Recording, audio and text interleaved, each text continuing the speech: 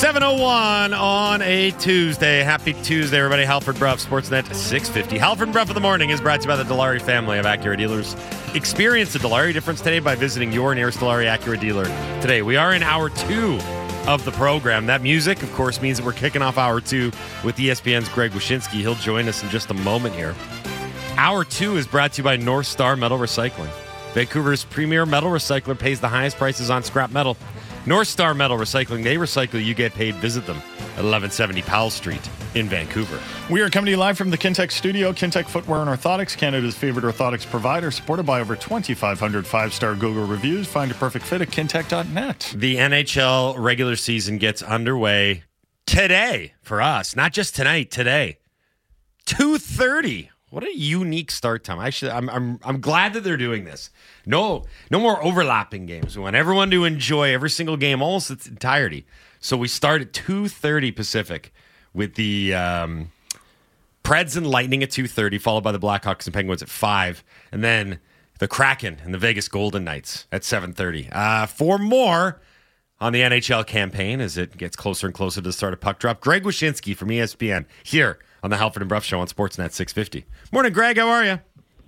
Well, aren't you going to thank ESPN for these staggered start times? That's why they're doing it. I know. We wanted a triple header. We got a triple header. We give you, the people, some lunchtime hockey on opening day. By the way, my show, The Drop, with Ardo Cal, is going to be on at 2 p.m. your time before the first game. You can find it streaming on Twitter and Facebook and YouTube. And I got a really cool thing I did where I sat down with Connor McDavid and had him break down that 1-on-4 goal he scored against the Rangers a couple of years ago to, like, put me in the mind of Connor McDavid in what he sees and experiences when he's doing his Connor McDavid thing. It's one of my favorite things I've done in a while at ESPN. I hope people get a chance to check it out.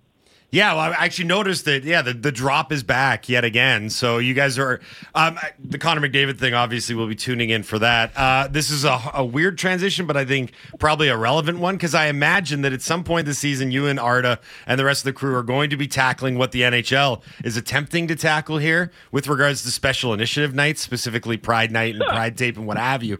Well, the only reason I bring this up, Wish, is because we literally just had NHL Deputy Commissioner Bill Daly on our show. He was our 6:30 guest, and we asked him a variety of questions about the Pride Night and Pride Tape, the policy that went out, the memo that went out, and he said, quote, "We had some issues last year with players feeling uncomfortable in supporting certain causes, and we didn't want our players to be put in that situation going forward." That's the NHL's stance on this moving forward.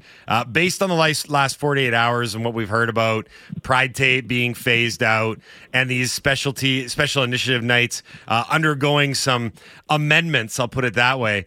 What are you hearing about the response from the league, the players, executives, and what have you? Well, I mean, I'm hearing what you're hearing. And so did he confirm that about the Pride Tape thing that Outsports reported yesterday? Yeah, he didn't push back on it. He didn't push back on it. Yeah. All right. Yeah. So let's talk about two things about this. First of all, there's a monetary issue involved in all of these decisions. Like I talked about this during the Provorov thing last year. The jerseys that these guys wore on specialty nights were then auctioned off afterwards to raise, in some cases, thousands of dollars for a single jersey for local charities. And the NHL has said, well, you can still make those jerseys and auction them, which is nonsensical because the reason they had value is because guys like Sidney Crosby or Connor McDavid would wear them. So that's taking money away from charity. Pride Tape, through the sale of Pride Tape, was also a charitable initiative. They raised money, not only from NHL players and teams buying Pride Tape, but also others buying it when they saw NHL players and teams using it. So that's money being taken away from charities. So let's not lose sight of the fact that there is a monetary impact for these decisions. Second thing I'll say is I really don't – the policy is a mess. It is an absolute mess, and it didn't need to be, okay? Because if your concern is for a few guys that have personal beliefs and religious objection to being forced into, theme nights by their teams, okay, so if you want to pass the policy that says the team can't put them in that situation, do it. That's fine. It's your league. You can make whatever policy you want.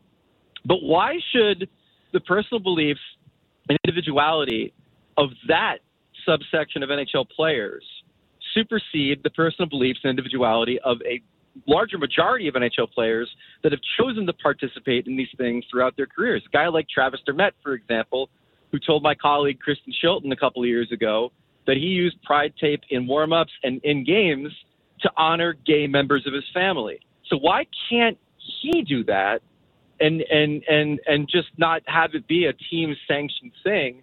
Why do you have to make other people feel uncomfortable to give comfort to these people? It's conformity over compassion, and it complicates the argument that hockey is for everyone in ways that makes it difficult to sell that as a slogan. Well, that's what I was going to say. Can the NHL still come out and say we are an advocate for the LGBTQ community? Well, they can, because, again, I want to underscore this. Like, the league does do things for that community. The Pride Nights are still going to happen. They raise money for these organizations. The problem is that when you are – it's not enough to just be like a fundraiser. And it's not enough to traffic in what's called rainbow capitalism and sell a bunch of, rainbow-colored penguin socks to people every year during a certain month. Like, that's not enough. What you have to do is stand up for the communities that you're trying to represent, or more importantly, trying to sell your sport to. And so when you stand up and talk about bullying, when you stand up and talk about inclusivity, when you stand up and talk about, trying to make this sport welcoming for all audiences, and then you sort of like take a step back and tacitly endorse the opposition to the existence of those communities, like, it's a really hard sell. What is the alternative for the NHL? What would you? Again, it's the easiest thing. The easiest thing is that if you have people that don't feel comfortable participating in it, just don't participate in it. And you could do one of two things. You can either keep it the way it was, where you have all of these theme nights. And again, the focus is on Pride Night. The NHL's blanket, restriction on these jerseys means no hockey fights cancer jerseys, no autism awareness jerseys, no Black History Month jerseys. Like, it's such a nonsensical decision to do this that impacts so many other causes that are caught in the crossfire because some people have a problem with Pride Night. You either allow teams to hold them, and then you have the people that object to it just deal with the ramifications of their beliefs, or you do what they're doing now, which is to have a policy where they don't have Pride Night in particular. Again, don't bring all these other causes into it if it's an issue with Pride Night. Don't have Pride Night, but allow people that want to express themselves and express support for that community to allow them to do so. Again, I don't understand this idea that you are supporting people that don't want to support a cause, and then you are muting or restricting the beliefs of people that do. That's just not the way it should work with this league. Well, you mentioned the policy and how confusing it is, or I suppose it was. Your colleague at ESPN, Ryan Clark, sources of his said that the memo that came out required an amendment shortly thereafter because there was such confusion. What did you hear about the reaction from NHL clubs and players and everyone when this initial policy was unveiled a few days ago? Well, nobody was really talking about it because it happened in the summer, right? So, I mean, like, it came down. What I heard was from the organizations. I talked to a lot of the charities that were benefiting from the sales of these jerseys and that were getting visibility from the players wearing these jerseys. And in some cases, you had a particular charity that I spoke to in San Jose that supports LGBTQ youth, like that are in crisis situations, was talking about how damaging it is, not only to their bottom line, but also to have, the support of an NHL team behind this cause. And the other thing, too, is you have to remember about these jerseys. A lot of them were created by local artists who not only financially benefited from their work being used, but oftentimes were from the communities that they were creating the jerseys to honor, be it, Black History Month or Pride Night jerseys. So there's a huge ripple effect. There's a huge, trickle down effect by this decision. And it just didn't need to happen. And it's impacted a lot of people and, of course, confused enough people where the NHL has already had to clarify some things. Wish, were you surprised by the Winnipeg announcement yesterday that Mark Scheifele and Connor Hellebuck had signed pretty big extensions and pretty long extensions? Not on Hellebuck, and again, like, how impressive that I published my 32 bold predictions for the season, and now I am just 31 away from being absolutely correct across the board because I said Hellebuck would re-sign. I had heard that he enjoyed being in that market. It kind of fit his personality a bit. And also the way that the goalie market looks like on the open market for him to find that money and that term may have been a little bit more difficult than people think, even with the cap rising. So I think that him staying there logically made sense. Scheifele was a little bit more surprising, if only because as a center that produces the kind of offense that he can, he could have maybe made a little bit more on the open market. But again, as I've always said, you guys know this, when players re-sign, their stuff is there. They're happy. They like the market. They feel comfortable, and that's where they wanted to stay. Yeah, I wasn't surprised by the Hellebuck extension either. I'm a little surprised, though, and we were talking about this earlier in the show, that both Winnipeg and Calgary haven't made – I guess Winnipeg made some pretty significant changes in Dubois and Wheeler, but are you surprised that Calgary hasn't made more significant changes? Well, they have, but it's not by their doing. Like they've had mass exoduses, be it Tkachuk and Gaudreau, be it Tyler Toffoli this past year, where it was obvious he wasn't going to stick around. So they made the aggressive move to trade him to Jersey. So there have been changes, but not of their making. And it's one of the reasons why I think that I have the Flames finishing behind Vancouver and Seattle because there's just so many goals that have walked out the door in the last couple of years, and they still haven't replaced them. I mean, even if Huberdeau plays like Huberdeau again, now that he's out from under the iron fist of Darryl Sutter, that's still not going to make up the amount of offense that has left the building in the last two seasons. There's still a supporting cast in search of star players, and unless the goaltending there has a dramatic turnaround year over year, I don't think they're a playoff team, and in fact, I think they're going to finish maybe sixth in that division. Do you have the Canucks as a playoff team? Yeah, you do. Interesting. What was the main reason that you had the Canucks finally getting back into the playoffs this season? Unfortunately, I think we might have lost Wish. Yeah, we'll get unbelievable timing, really. Yeah. Unbelievable. Why do you like the Canucks this year? Hello? Hello. That was Greg Wyshynski from ESPN. We'll work to get him back on the line here. You're listening to the Halford and Brough Show on Sportsnet 650.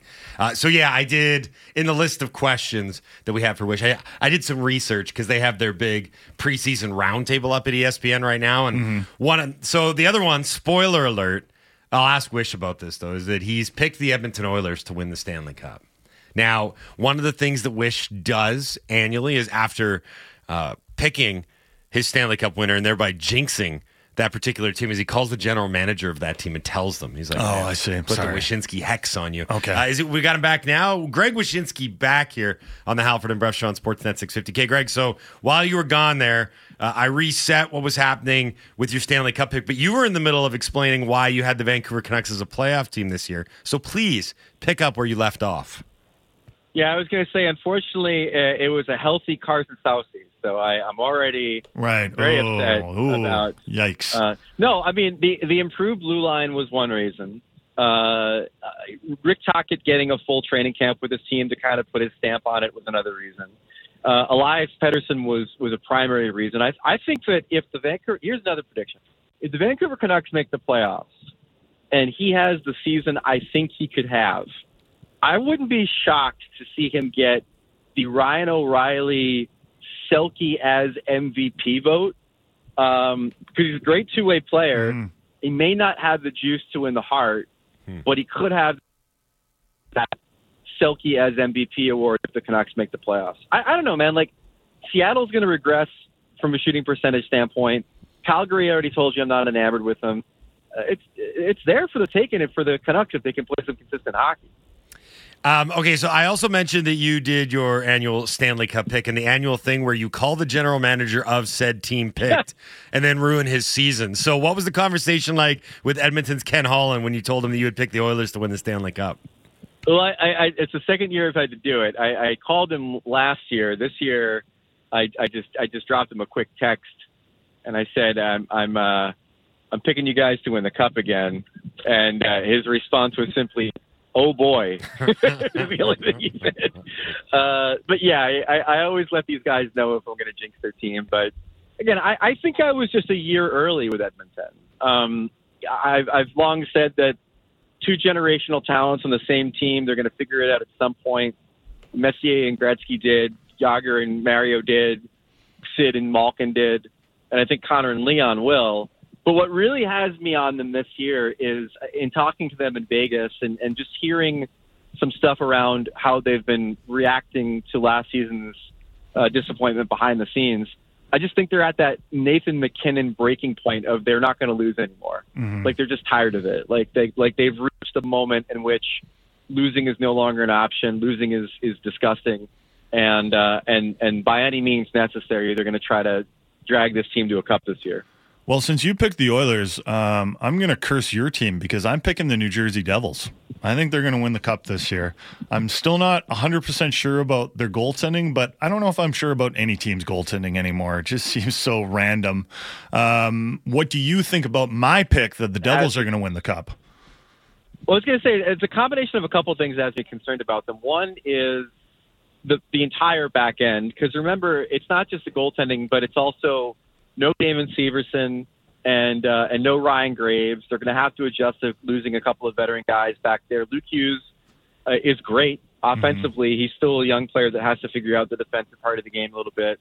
And then the other thing is we are waiting for that proof of concept that the way that they play in the regular season can be replicated in the playoffs for 4 rounds.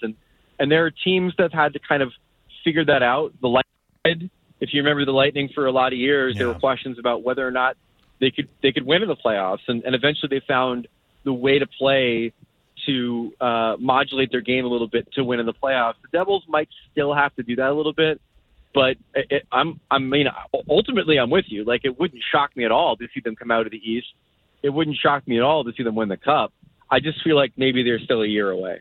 We're speaking to Greg Wyshynski from ESPN here on the Halford and Bruff Show on Sportsnet 650. Greg, do you find it odd that more people aren't picking the Vegas Golden Knights to, win the Stanley Cup again? Because it seems everywhere I look, it's another team, not Vegas, that is getting picked by pundits. Yeah, no, a little bit, I guess. Cup hangover, always an issue. They had some really good injury luck in the playoffs last year for a team that doesn't often have good injury luck. You take Mark Stone off that roster for any significant time in the playoffs, they probably don't win the Cup, and he's somebody who's had trouble staying in the lineup. And then plus, the goaltending is what it is. I mean, they won the Cup with Adin Hill, but they won the Cup with Adin Hill having 2 good months, and now he's going to have a good regular season, and he's never been anybody who's carried the freight for a full season, and maybe there's some questions about him and Logan Thompson on the back end. Look, they're going to be great, and whoever comes out of the Pacific is going to have to go through Vegas. But there's always that hesitancy of picking a team to repeat, which is kind of weird when you think about the fact that we've had the Penguins and Lightning do it within the last decade. But in Vegas' case, you're right. I mean, it seems like everybody else is on other teams. Who do you think is going to be a big disappointment this season? Oh, geez. I'm going to throw one out there for you, the Islanders. Well, but the Islanders are mid. Like, you can't be a disappointment if you're just mid. Then why is everyone locked up long term there? Because they're horribly managed. But that's besides the point. I would say the Buffalo Sabres only because there's this sort of like rallying behind them as the team that emerges from the pack in the Atlantic. Mm. I think top to bottom Ottawa is better. Me too. Than Buffalo, and they're the team that I have emerging from that pack. And so I would say if you had to find one, it'd be the Sabres, unless you wanted it to be the Kraken, who I think are going to take a little bit of a step back this year, but there wasn't a whole hell of a lot of respect put on them last year. And so maybe them taking a step back wouldn't be a huge surprise to a lot of people. Here's one for you. What rookie not named Connor Bedard are you most excited to see, or do you think will have the biggest impact on this season? So my hot take is that Bedard's not going to win the Calder. Okay. My hot take is that Logan Cooley is going to win it. I think we're going to get the goals points split between rookies. I think Logan Cooley wins the points race. Bedard wins the goals race in a walk, and the Logan Cooley gets extra bonus votes for being on the Coyotes. and so I think he wins the Calder in that sort of like Ovechkin Crosby-esque split. So he would be the rookie I'm most excited to see by virtue of that. Jason just asked you about who might be the biggest disappointment this year. I suppose this question ties into that. The first coach to be fired this season will be who? So, there's two guys. From a functional standpoint, Lane Lambert. Sure. If only because the Islanders are mid. Lamoriello didn't really give him that much of a vote of confidence in the offseason. And Lou has the reputation of firing a coach or two in his time. Right. So that's one. Yep. And then the other one is DJ Smith of the Ottawa Senators. That's more of a narrative standpoint, in the sense of like I'm not the biggest fan. Roster, new owner, maybe some pressure a little bit to make a hasty move if the team struggles a little bit. And then you bring in some guy that supercharges the roster. So narratively, DJ Smith, functionally, Lane Lambert. I'm going with Craig Berube in St. Louis. There's something off about that whole organization right now. I have Rick Bowness in Winnipeg. Oh, that's interesting. Yeah. Really? Can I just? I'll take the mic here for a second. The craziest thing to me is that a guy that absolutely skewered his team in the post-playoff loss media availability came back the next day. He was like, "And I'm still the coach." And then, well, maybe his general manager agreed with everything he said. But then, wouldn't you change more of your team than just Blake Wheeler and Pierre-Luc Dubois? Wasn't Wheeler the main problem there in terms of culture? You'd have to think so, because they didn't make a lot of changes from the team. That Bowness was like, "I can't stand this group. Let's go back and coach them next year minus two guys." That's my takeaway from the Winnipeg situation. Well, Bowness is not there to make personnel decisions. Bowness is there to try to make the personnel there work. And so, like, if he has a problem with the personnel, it's on him to play drill sergeant and figure out a way around it. Wheeler was, someone they wanted to move on from. Dubois was someone who didn't want to stay. Right? So it's like, it's not as if he could be counted as a wholesale change. Bowness is an interesting one. Berube, look, the Blues are not going to be good. I could see that maybe he pays for the lack of talent on the roster and what is a very in-name only blue line at this point in front of a goalie that, the only intrigue for him this season is whether or not he's going to have a fighting major. So, like, I could see Berube paying the price for that team. I guess I'd be a little surprised if it was in season, if only because, you keep him around on a losing team, and maybe they're still a losing team, and maybe that ultimately just helps you in the draft. Yeah. And then you give him the happy break in the off season, because like they do owe that guy a lot. I mean, he won a cup for them. Mm-hmm. So I don't know if he's the ignominious dismissal in season guy for them.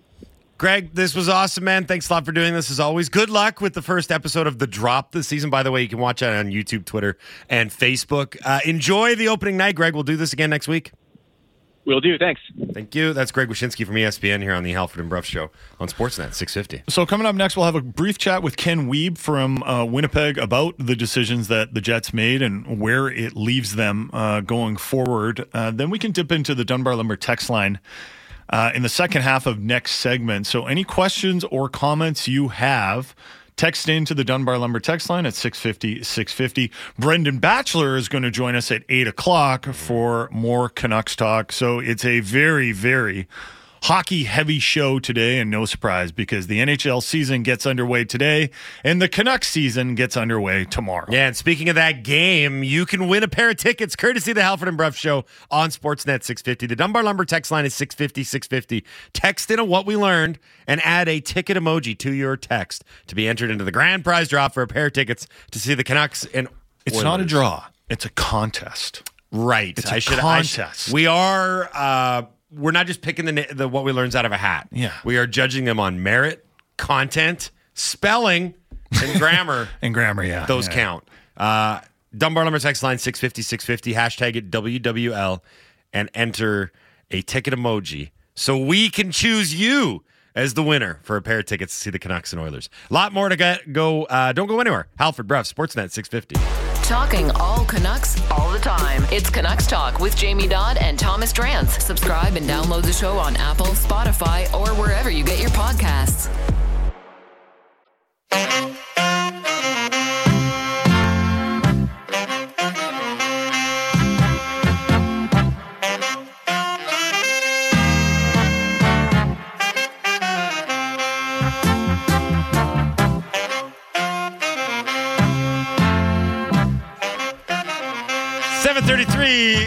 On a Tuesday. Happy Tuesday, everybody. Halford Bruff, Sportsnet 650.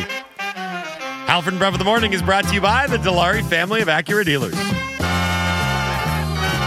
Experience the Dilawri difference today by visiting your nearest Dilawri Acura dealer today. We are in hour 2 of the program. God, I love this song. Hour 2 of the program brought to you by North Star Metal Recycling. Vancouver's premier metal recycler pays the highest prices on scrap metal. North Star Metal Recycling, they recycle, you get paid. Visit them at 1170 Powell Street in Vancouver. To the phone lines we go. Live from Winnipeg, from the Winnipeg Free Press. Jets writer Ken Wiebe here on the Halford and Bruff Show on Sportsnet 650. Morning, Ken. How are you? I'm doing tremendous, guys. Thanks for having me. And great musical interlude. Yes, very solid. Sounds like almost opening night or something. Yeah, it's perfect, really. Were you surprised by the Jets announcement yesterday?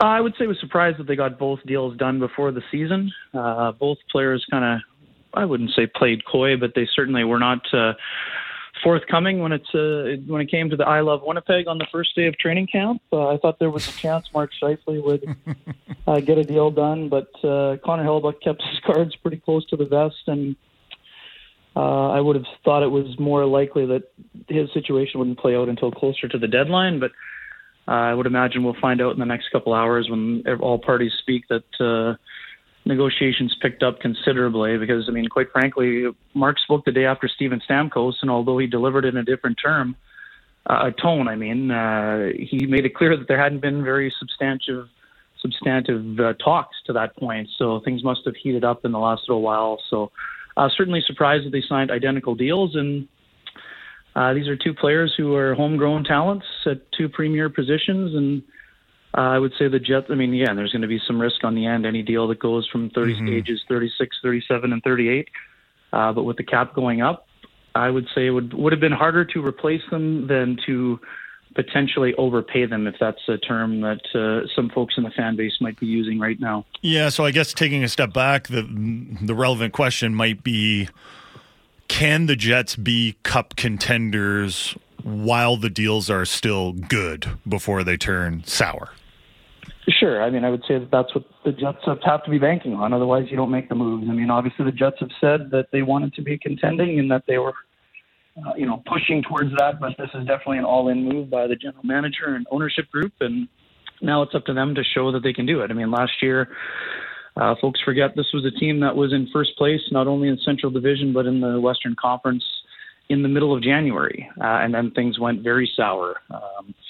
For reasons still somewhat unknown. I think in a lot of ways they got away from the style Rick Bowness had been preaching and implementing in that first half while they had success, and sort of reverted back to some run-and-gun ways, if you will. And, in year two under Rick Bowness, they're hoping that they can sort of, have a precursor to any of those long, disappointing spells. And obviously, too, you guys know in the market that you work in. Finding a number one goalie is hard. Mm-hmm. Replacing him is even harder. And the same applies to a number one center. And the Jets don't have any homegrown natural placeholders or fillers if they would have had to move on from them or kept them through the deadline. So that probably helped on the term side for both players and maybe even on the financial side. But what I would say too, I mean, Hellebuyck at one point was probably looking for something in the 10 million range or 9.5 to 10. So I think the 8.5 number will age a little bit more gracefully than some of the other deals, but naturally too. I mean, the Jets just bought out the last year of Blake Wheeler's contract coming out of his 36 or 37-year-old year. So that has to be on the radar. But I mean, this team has a lot of the tools to be successful, and I think they're deeper up front. So are they a Stanley Cup contender today? I'm not sure I would put them in that same class with teams like Colorado and Dallas and some of the other teams out east, but I would say that they're definitely a playoff team, and when you're a playoff team, then you have to make the other necessary upgrades to take that next step. How many factors went into the decision to buy out Blake Wheeler? Yeah, I mean, age probably a factor. There's been a lot of talk about culture in the last few years with Blake. I mean, I would also present the counter argument that there were none of those arguments when the Jets were second in the President's Trophy race and went to the conference final in 2017-18. Teams evolve, leadership styles evolve, and Blake is just more of an he's all business 24/7 kind of a person. And as the roster kind of turned over, I think some of the younger players maybe didn't respond to that leadership style as well. So, he's still a productive player. At 36 years old, he had 55 points. I mean, that's not an easy thing to do at the NHL level. But I think it was time for a change. I mean, yes, they stripped him of the captaincy, but it's hard to, diminish all power of someone who's been a captain for 5 or 6 seasons. So, I mean, I would say that it was just time for both sides to move on. And now they're under new guidance and direction with, Adam Lowry as the new captain and Josh Morrissey and Mark Scheifele supporting him in those alternate roles. So Mark Scheifele is going to probably remain the first-line center. What about the second-line center? Because Dubois is not there anymore. It feels like second-line center has been something the Jets have been chasing for years and years.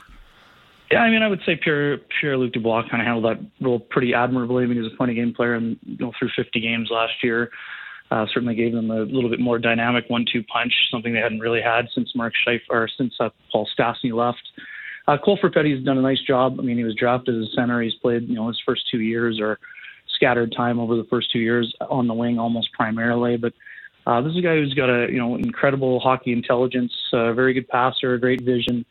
Can his body hold up? I mean, he's been knocked out of the last 2 seasons. I mean, that's the biggest thing for Cole in terms of, through the NHL season. But in terms of his ability and offensive talent and pedigree, it was a 10th overall pick. So, who's played the position admirably at every level up to this point. So sure, there could be some growing pains for him, but I would expect he'll handle the role well. And if things get bumpy, then they have some insulation with a guy like Gabriel Velarde or Vladislav Namestnikov, who might be able to slide in there. And we also know with the Jets, Adam Lowry plays, he's on the checking line, but that line is often second off the bench. So if Perfetti's going up against third-line competition when the coach has last change, I would expect him to have quite a strong season. I mean, he was neck and neck with the Seattle centerman going right down to the stretch in terms of the rookie Calder race there with Matty Beniers. So I think there's some talent there, but now it's up to him to stay and prove he can be durable.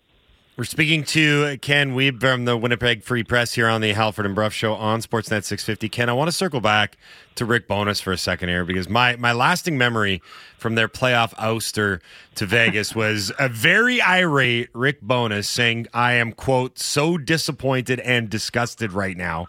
Then going on to add that there was no pushback. And again, quote, it's the same crap we saw in February. Now, to me, those were the words of a highly frustrated guy that was either going to not be back to coach the team, or if he was going to be back, the team would look a lot different. But the only 2 major changes here, really, and granted, they are major changes, but Wheeler and Dubois out.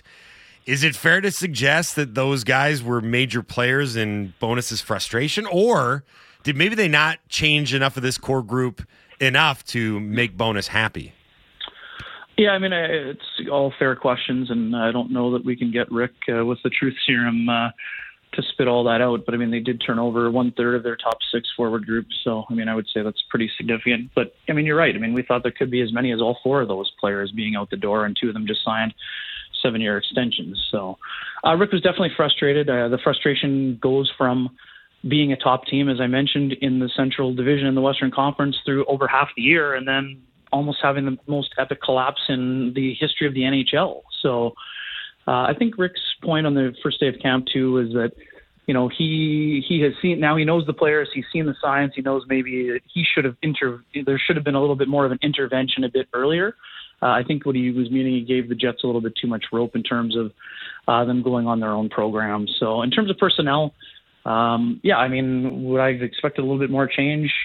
Yes, to a degree, but at the same time, I think Rick did a lot in that first year to help on the, you know, high quality chance prevention side of things. And with a elite level goaltender, you can mask some of the defensive deficiencies, and that'll be an area that they try to improve on this year. So personnel wise, I think maybe they might be looking for a little bit of help on defense before the year's over, but their forward group is, you know, deeper with that trade for Dubois that brought Alex Alfalo and Gabriel Velarde and Rasmus Kupari. So I think they're more of a 4-line team, but I would say that, you know, unfortunate injury to Ville Heinola at the end of training camp with that fractured ankle. He had looked that was going to be giving a little bit of that injection on the back end that they were probably looking for. So personnel-wise, they have Declan Chisholm coming up. He was American League All-Star last year. But right now he's looking like the number 7 defenseman. So a lot of people would say, hey, same defense, why should it be better? Well, Rick Bowness is hoping that another year under his tutelage will help them take that necessary step and, you know, kind of push them out of the mushy middle, if you will. Busy times for the Winnipeg Jets right now. They got media availability today with Scheifele and Hellebuck and Cheveldayoff and Rick Bowness. And then, of course, tomorrow they open their season in an all-Canadian matchup against the Calgary Flames. Hey, Ken, thanks for doing this today. We really appreciate it. Enjoy the start of the season. I'm sure we'll be doing this again as the season rolls on. Yeah, always enjoy it, guys. Have a great year and enjoy the season as well. Thanks for having me. Have a great day here. Cheers. Yeah, Thanks, Ken. Thanks, Ken. That's Ken Wiebe from the Winnipeg Free Press here on the Halford and Brough Show on Sportsnet 650. Weird team. Very weird team. Because the Jets have made the playoffs in 5 of the last 6 seasons, right? They punch their ticket routinely. But they've only won one playoff round since 2018. So it's a lot of goaltending only gets you so far. Show up to the playoffs and then quickly exit the playoffs. And that 2018 year was their best team, and they eventually lost to Vegas in the conference finals. Right. So they're in that weird part where they're good enough to be a playoff team, but when they get there, there's been no success over the last 5 years. Here's a question I've got for you. Yes. And you might want to pull up the standings before you answer it. How many locks to make the playoffs are in the West? I would probably have the number at 4 locks. Like you'd be shocked. Sure, I could play this game. You'd be shocked if they miss. So Vegas and Edmonton, Colorado, Dallas. Yeah, and Dallas for me is like Dallas is 90% a lock. They're a lock. They're gonna be even better this year. No, okay. Here's So 4. Okay, so 4. Yep. So here's another question: how many are locks to miss? Also 4: San Jose, Anaheim, Arizona, and Chicago, right? And then it's everyone else. The mushy middle consists of competing. I'd almost put the LA Kings as a lock too, by the way. It's easier if we go 4 and 4. Fair. So 4 locks to make it. I do like 4 locks to miss. And then that leaves what? 8 teams battling for Los Angeles, the remaining. Los Angeles, Seattle, Calgary, Vancouver. That's 4. And then it would be Minnesota, Winnipeg, Nashville, St. Louis. That's 8.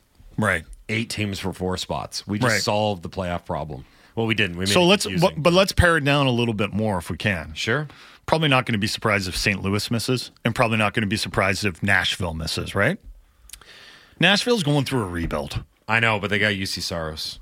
I would say Nashville is a more likely playoff contestant St. Louis was pretty than St. bad. Louis. St. Louis was pretty bad. I think St. Louis is in a bad way. St. Louis is like their goal differential last year was minus 38. Like that's worse than the Canucks. The Canucks were minus 22. Of that mushy middle 8, man, I'm just coining phrases left and right here. Of the mushy 8, I'm going to put St. Louis closer to the bottom of that. Yeah, I think so too. I would put now here's an interesting one. Of Calgary and Winnipeg, I actually think Calgary is going to be on the lower end. I don't think Calgary's going to be very good this year. I have a hard time saying that just because you got rid of Daryl Sutter, the careers of Jonathan Huberdeau and Nazem Kadri and Jacob Markstrom are going to take this amazing upswing. What's not working in those guys' favor is they're getting old. They not old for the earth or the league, but they're getting older. And if you believe Huberdeau's 30 now, Kadri's 33. I mean, Backlund, their new captain, he's 34. And the one that we should probably focus on the most is Markey, who's 33. I don't know if Markey's ever going to get it back again. Well, can I also add that they traded Tyler Toffoli, who was clearly the best player last year?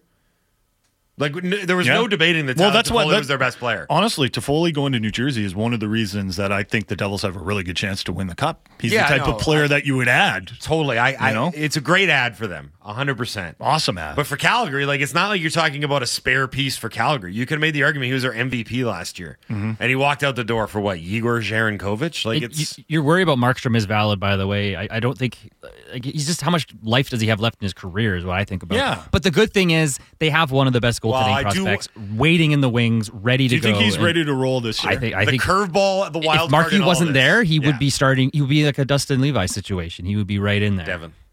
Dustin Wolf. Dustin Wolf, Devin Levi. That is, to me, that's the biggest curveball that Calgary can throw at this whole thing, is if they just roll with Dustin Wolf and he takes off. Right? Because you've seen those before where the young goalies come in and go on a crazy heater. We were just talking about St. Louis. You remember when Jordan Binnington broke in out of nowhere? Does it seem like people outside the market are more bullish than on the Canucks than the ones inside the market? Well, yeah, but I think that's got to do with partly residual scarring, and hyper analysis because of the sense of dread. But I think the hyper analysis is apt because we're looking at things that are fairly important, like who's going to pair with Quinn Hughes on the back end. But right? I think what happens I think people outside the market go like, Pettersson's really good. Hughes is really good. Demko is really good. They got their coach in there who's going to teach them how to defend. Conclusion made. That's fair, but I don't think that we do that sort of hyper analysis for other teams. For example, the Winnipeg Jets.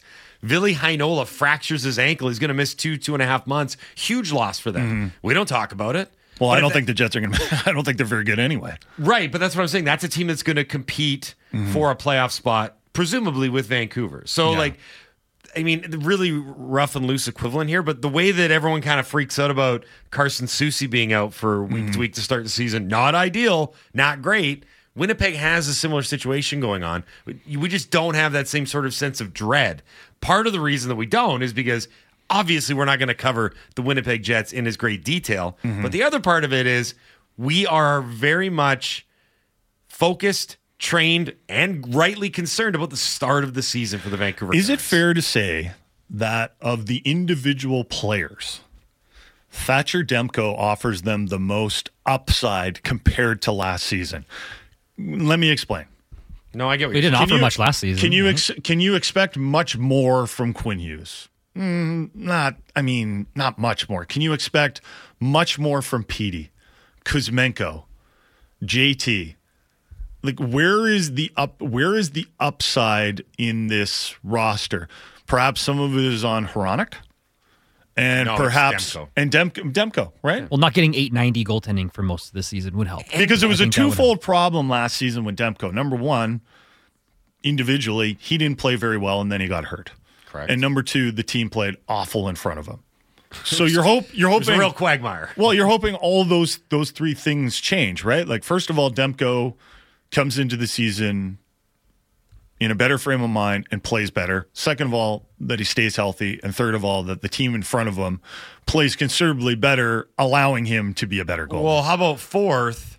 And this is more of a wild card, less of a sure thing, but that Casey DeSmith comes in and solidifies a backup spot. Yeah. Because remember, I don't know if you guys remember, I don't know how much you blocked out from last year, but there were times last year where the Canucks backup goaltending was horrendous. Not bad, not subpar, horrendous, not terrible, below average, terrible. but awful, awful goaltending, right? And imagine a world where Demko plays 55 games and is hovering around a .920 save percentage. Which is what Hellebuck gives the Jets pretty much every year. And then imagine that DeSmith steps in and provides league average backup net minding in the amount of games that he plays. Do you realize, people, that Thatcher Demko won. Like, I know wins are a stupid stat, but he won 14 games last year. Yeah.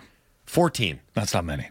That's like, it's not even, you're not going to make the playoffs with your star goalie winning 14 games. Mm-hmm.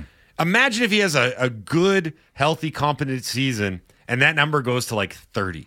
You're talking about 15 extra wins and 30 extra points right there. What are some of the other potential upsides? Like, people are texting in Besser and Beauvillier. I'm like, I don't know, man.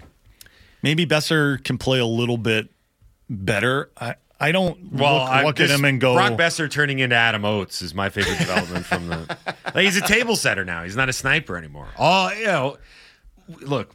He needs to score, though. But with Besser... He needs to Besser... score. Look, with Besser, honestly, I think you just want, like, a vibe check. Like, good vibes with the guy. Like, he's healthy, and he's not going through these long stretches of futility offensively. Mm-hmm. And he's got his head right, and he can play and return, maybe not necessarily to the Besser that we saw the first couple of years, but when those things happen, it can galvanize a group. Mm-hmm. When a guy that's popular, good teammate, and good things happen to him, you've seen guys like that before. Sure. Right? You know, another guy I think that like could end up being that guy in a smaller capacity is Di Giuseppe. Like, everyone roots for guys like that. Well, something has to galvanize the group. Yeah. That's been the problem for the Canucks. Yeah. Like, they need to, and that's why I think having a good start would go a long way.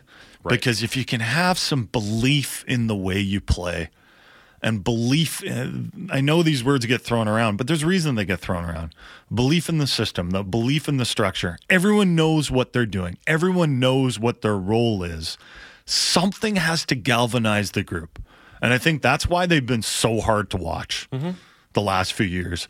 You're watching them play hockey and you're going, what's your plan here? Like, what are you guys trying to do here? What do you guys say you do around here? But it's true, right? And how many times have we been like, well, what was Boudreau's system? And people will talk about the forecheck, and, you know, you're kind of like, well, it doesn't really look like it's working for them. Another area of potential upside, absolutely the penalty kill. I don't think sometimes that we truly dive into how crippling. No, I was being facetious because we do it all the time, but I still don't think we do it enough. I'm not even being facetious. We should be talking on a near daily basis about the fact that you saw one of the worst penalty kills in NHL history last year. And frankly, with the personnel that they'd been throwing out there over the last 2 years, it was entirely predictable that the PK was going to be a problem. Right. So good on them. Entirely predictable. Good on them for going to get Bluger and Rafferty and Cole and Susie to try and address this. Lafferty, not Rafferty. Damn, that's going to get me all year. Mm-hmm. Brogan Lafferty. Where is that guy now? Brogan Rafferty. Brogan Rafferty. I think he's in Detroit. I don't think he's killing penalties anywhere. I think he got waived, if I remember. He did get waived. He was in a long list, and I picked out a bunch of ex-Canucks. Who cares? Let's not get... But anyway, the additions... What about Rafferty? The additions there. Like, here's the thing. You can go from being a historically bad penalty kill to just average, and it'll improve your team infinitely. Mm-hmm. Imagine going from being, and this is, dare to dream, children, but being the worst penalty kill in the modern era to like a top 10. Well, that's the goal. Because you said that yesterday. Like, if the Canucks are going to make the playoffs, they probably have to be top 10 in PK and power play. Yeah, the combined special teams have to be top 10. Lofty goals for sure, but that's probably what they're going to need. Mm-hmm. And when you go out and address the penalty kill as specifically as they did this offseason, you're doing it with the goal of turning this around entirely. Not, we used to be awful on the penalty kill. Now we're just not bad. And that was the most promising thing for me of, frankly, not too promising preseason.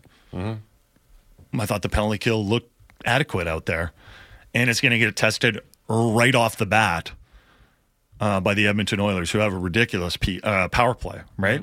Yeah. So just in case you've completely blanked out on the season for the Canucks starts tomorrow. They host the Edmonton Oilers, and then on Saturday, as the start of a 5-game road trip, they go back to Edmonton. So back-to-back games against the team that many are picking to win the Stanley Cup this year. We'll continue that conversation coming up next with Brendan Batchelor on the Halford and Bruff Show on Sportsnet 650.